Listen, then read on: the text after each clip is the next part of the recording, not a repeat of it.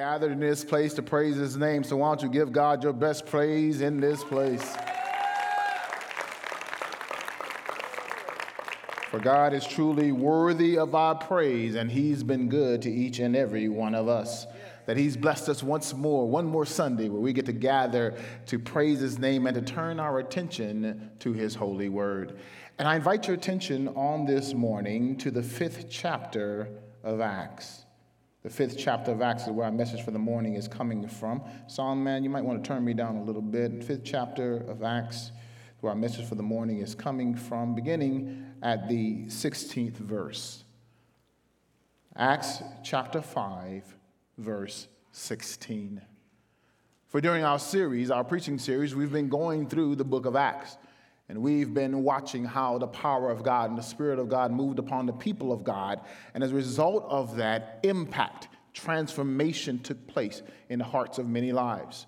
And I pray that that same testimony that we see of the church, we call it the first church, the beginning church in the book of Acts, is a testimony of we as the church today.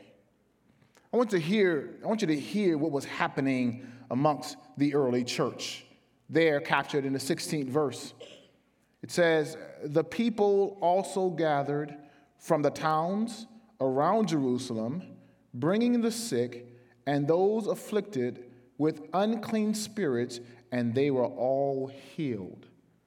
They brought them to the church, and they were healed.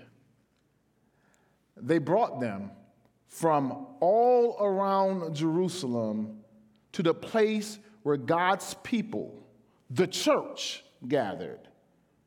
And the Bible declares, Cass, that all who were brought were healed. I love this description, and I pray this description over all of us. That as God uses us to go and bring others from towns and communities and areas in which we live and work in, that when they gather in this sacred space around the church, that all would be healed. Healed of brokenness, healed of hurt, healed of disease, healed of sinfulness, that everybody who gathers to be a part of the church. That's why I love getting to church. That's why I love coming to worship, because I know that where the Spirit of the Lord is, there is liberty, meaning he sets the captives free.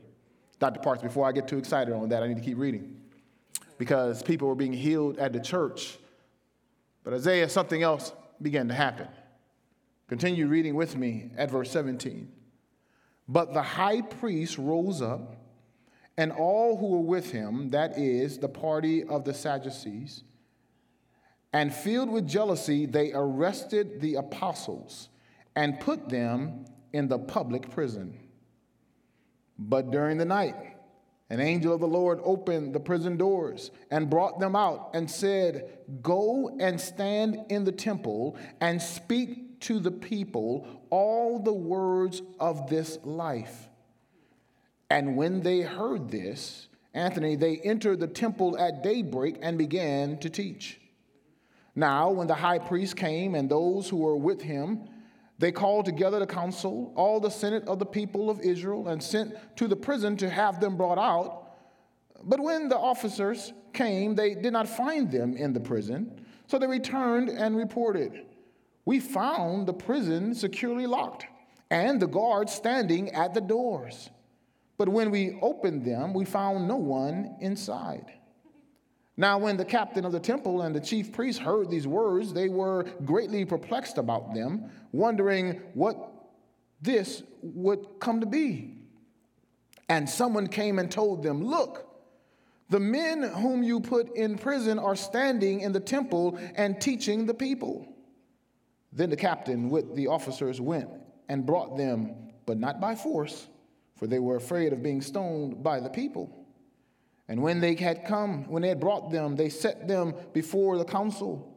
And the high priest questioned them, saying, we strictly charged you not to teach in this name. Yet here you are, and you have filled Jerusalem with your teaching, and you intend to bring this man's blood upon us. He's speaking about the blood of Jesus. Verse 29, but Peter and the apostles answered, we must obey God rather than men. The believers, in the face of opposition, made this declaration. Not just Peter, but all the apostles, all those who believed. And look at what they said. We must obey God rather than men. If you believe that, would you say that with me? We must obey God rather than men. And if that's your personal testimony, just turn to somebody, even through your mask, and just tell them, we must rather than men. Those at home, you can say it as well. That needs to be our mantra. That needs to be our testimony, that in everything we do, Shannon, we must obey God. God is our authority. God is the supreme authority. God is our priority. God is God, and we follow God and no one else. I hope you get this, that when you gather here, you don't follow a preacher, you don't follow a pastor. No, you follow God. God. The church is the body of Christ. We are God's people, and as God's people, we are commanded, commissioned by God that we must obey Him. Which we see from the church here in Acts is a bold obedience. And as the body of Christ, we ought to live our lives boldly obedient unto God. Things happen when we're obedient. When we're obedient to God, people are blessed. When we're obedient to God, families are healed. When we are obedient to God, God uses us. I was so excited. Shannon, can I tell them our experience? I'm looking for permission. There it is. I got it. I'll tell them our experience. I was so excited because Belen, just this past week, I was invited to a special occasion. It was a special occasion where people gathered all around in celebration. You ought to want to gather there in celebration. There I was. I went to this special place. It's named after some juice for some reason, Minute Maid. And I went to this special place, and there I was, and I was watching these wonderful baseball experts go around the bases. I was there. I witnessed it. It was a special experience, Anthony, if you ever had the opportunity, because there I was sitting amongst people, and I'm looking, and in the first inning, I was excited when I got there, but Alice, in the first inning, there was nothing for me to celebrate. Second inning, nothing for me to celebrate. By the third inning, Susan, I saw somebody get on first, and I was getting a little excited, and I saw somebody get on second, but it wasn't, too much to. Can I just tell it like I feel it? Too much to celebrate. By the sixth inning, Shannon, please invite me back. I'm just telling the truth. By the sixth inning, I was just like, man, I'm just here for this. Oh, but before the game was over, I saw some players rounding the bases. They didn't just go to first base. They didn't just go to second base. I saw some Astros brothers lining the bases. The bases were all loaded. And even though it was a walk, everybody came into home plate. When they got into home plate, you could see us. If you could see us, there I was. We were just celebrating and praising because of the accomplishment that was happening at home plate. Come here, saints of God. When we gather together and we fellowship, that's like first base. We celebrate that, but that's pretty cool. That's really good. When we gather and we meet, greet, and eat, because that's what we do.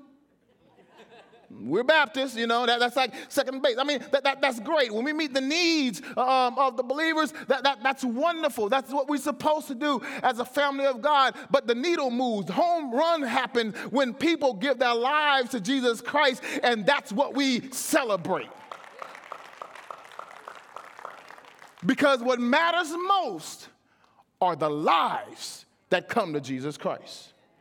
And in order for lives to continue to come, it takes the church of Jesus Christ to communicate the love that is in Christ Jesus.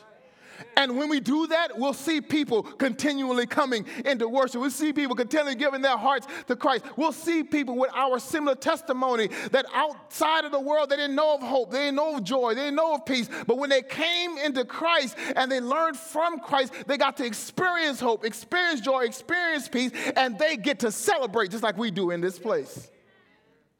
but we must communicate it. And saints of God, I have to tell you that when we communicate it with every opportunity God gives us, we must communicate it obediently, boldly, without hesitation. We need to tell people how good God has been. Just as we celebrate, even more so, Dr. Wileen, as we celebrate other things, we ought to celebrate that which matters most in our lives, that through Jesus Christ we've been saved, we've been redeemed, we've been accepted, we've been uplifted. We are a new creation. We are in Christ. We are the children of God. We are the people of God. We've been blessed by God. Anybody up in here, that's just your testimony?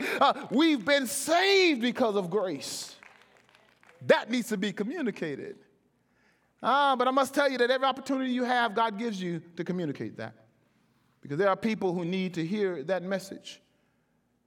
But I have to warn you, just as we see from the life of the believers, Shannon, with every opportunity also comes opposition.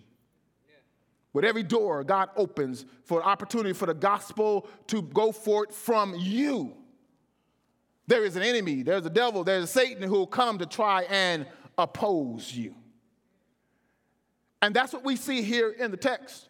For God is using the church to spread the gospel, the good news of Jesus Christ. Spread the gospel that Jesus Christ, the God incarnate flesh, God in flesh came to earth, that Jesus Christ, he came, he ministered, he healed, but then he took the sins of all humanity in the love of God. He died on Calvary's cross. Through his love, we are redeemed by his blood. He, Jesus Christ, not only died, but he rose from the grave with all power and authority in his hand, that when we come to him, give our lives to him, we can experience what Christ says is abundant life. You remember the thief comes to kill, steal, and destroy. But Jesus said, I came that you might have life and have it more abundantly. That's the gospel. That's the message that we live by. And as we live it and communicate it, there will be those who won't want to hear it. Come here. But just because people don't receive the message favorably doesn't mean you're not favored by God. Just because you endure or go through unfavorable circumstances does not mean you're not favored by God. I'm right there in the text. Because the church now is being openly persecuted, even prosecuted, because here they're doing a good deed. They're speaking about God. They're sharing it with all of the people right there in the temple of Jerusalem. They're in Solomon's porch. And if you see the construction of the temple at that time, it's out in the open. This is not private. This is no walls around the temple or the sanctuary. No, they're out in the open where everybody who passed by can hear the message that they are proclaiming. They are not just Christians privately, but they are Christians publicly. They're not just declaring Christ in their own homes. They're declaring Christ outside the home. Everywhere they went, they were a witness of Jesus Christ. Right out there in the open. But in being obedient to Christ, they're met with opposition. You read it. Because the high priests and the Sadducees were filled with jealousy, envy. And hear me very well, that you could be doing the right thing and people still not like what you are doing. Come here, I'm just trying to help somebody. And just because they don't like it doesn't mean you're not doing the right thing. Because the truth is, sometimes we get that thing twisted. When pressure comes, we start to question whether or not we are truly aligning ourselves with the will of God. When the true testimony is when pressure comes, sometimes it attests to the fact that you are in line with the will of God. Because Satan doesn't want this message to go out. He doesn't want your joy to continue. He doesn't want other people to know of the love of God. But the church must stand in obedience to God, that no matter what the world says, no matter what community says, no matter who try to resist us, we will stand on the truth, because even when people don't believe it, the truth is still the truth, and that is Jesus saves. But you see it, right? They're arrested. They're put in prison. Hold on, Cass. They're put in prison. They're put in public prison. People in the church doing the will of God, witnessing the promises of God, are put in prison, publicly shamed. It's public prison. Everybody now could see them. They're wrongfully accused.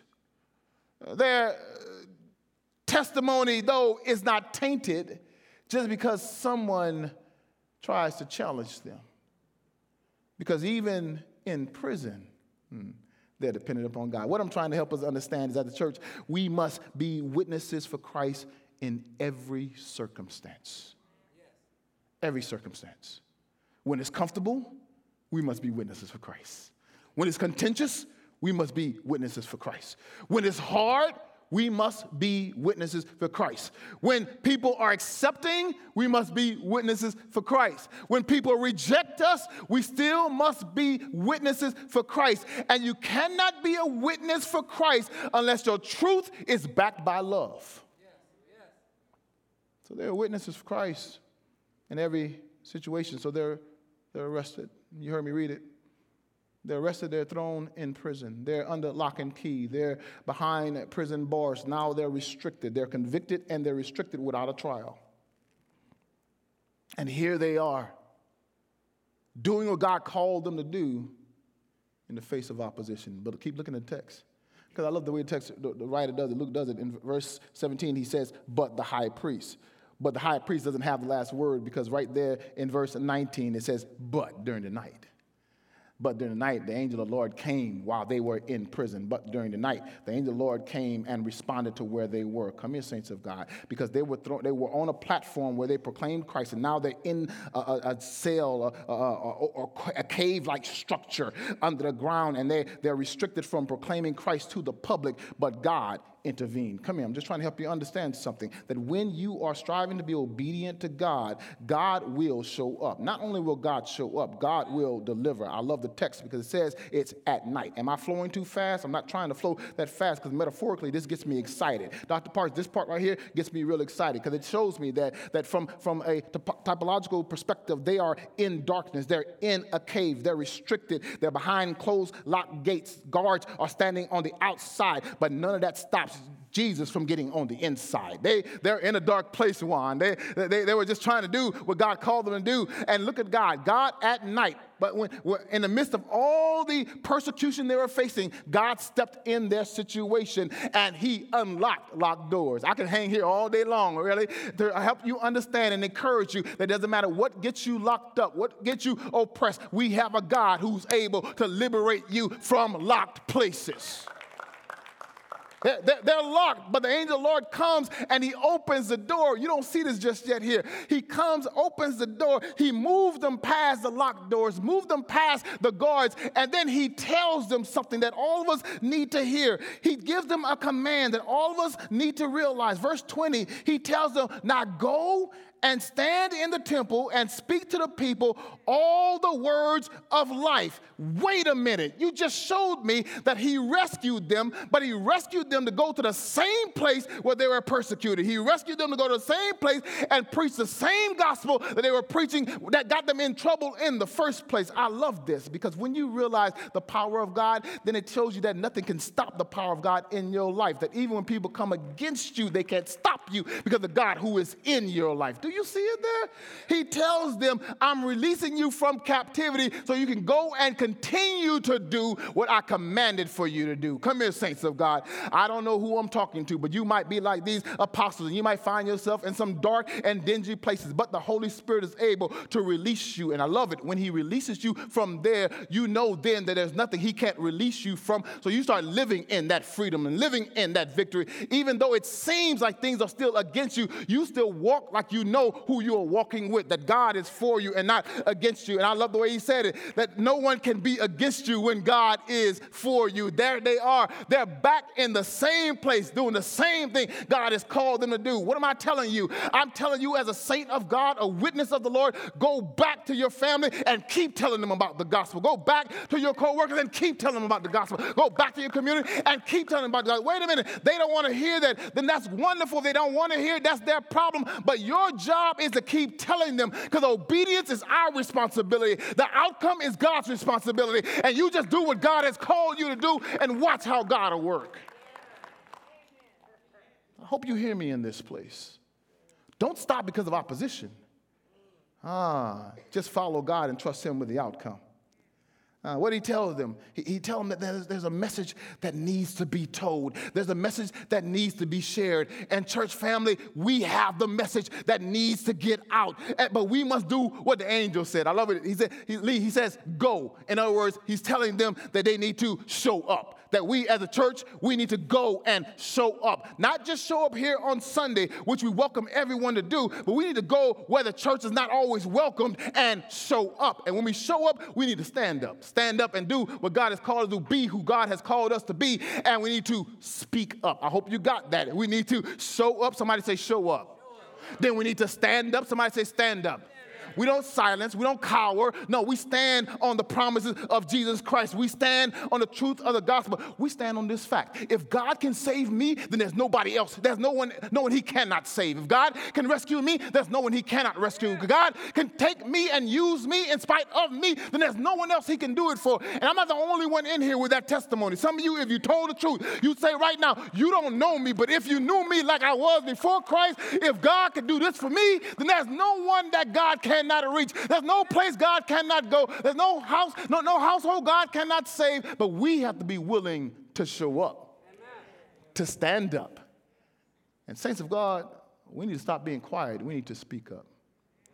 We talk about everything else that's good in society, but we should be talking more about God. For if he's able to rescue you,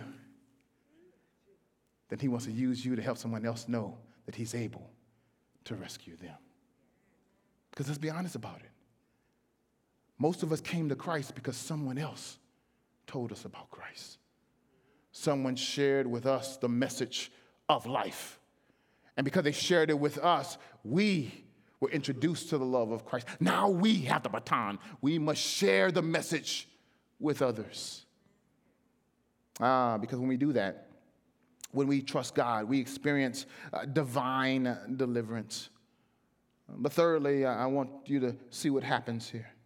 So Peter does tell them, but Peter tells them and he answers, we must obey God rather than men. But then when you continue on, the text in verse 33 says, when they heard this, the testimony of the apostles, they were enraged and they wanted to kill them. But a Pharisee in the council named Gamaliel, a teacher of the law, held in honor by all the people, stood up and gave orders to put the men outside for a little while. And he said to them, men of Israel, take care what you are about to do with these men. For before these days there was Theudas who rose up claiming to be somebody, and a number of his men, about 400, joined him. He was killed, and all who followed them were dispersed and came to nothing. Gamaliel then continued to say, after him, Judas the Galilean rose up in his day and with his censers and drew away some of the people after him. He too perished, and all who followed him were scattered.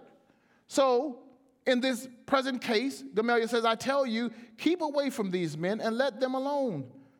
For if this plan that they are undertaking is of man, it will fail. But if it is of God, you will not be able to overthrow them. You might even be found opposing God.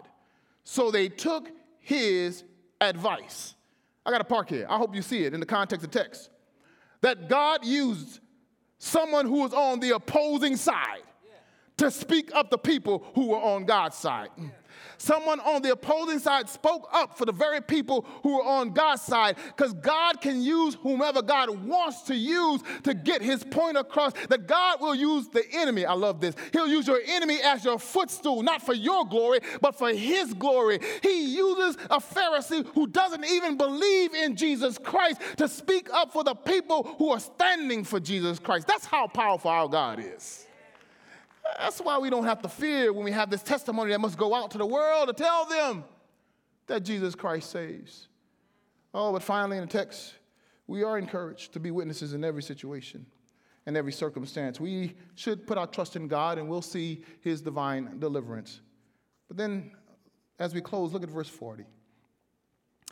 And when they, Sadducees and the council, had called in the apostles, look at verse 40. They beat them. They beat them? They beat them and charged them not to speak in the name of Jesus and let them go. Then they, the apostles, left the presence of the council, rejoicing that they were counted worthy to suffer dishonor for the name. Maybe you missed it. They beat them, but they left rejoicing. They hurt them, but they left rejoicing. They left with pain, but they rejoiced. They left with scars, but they were able to rejoice.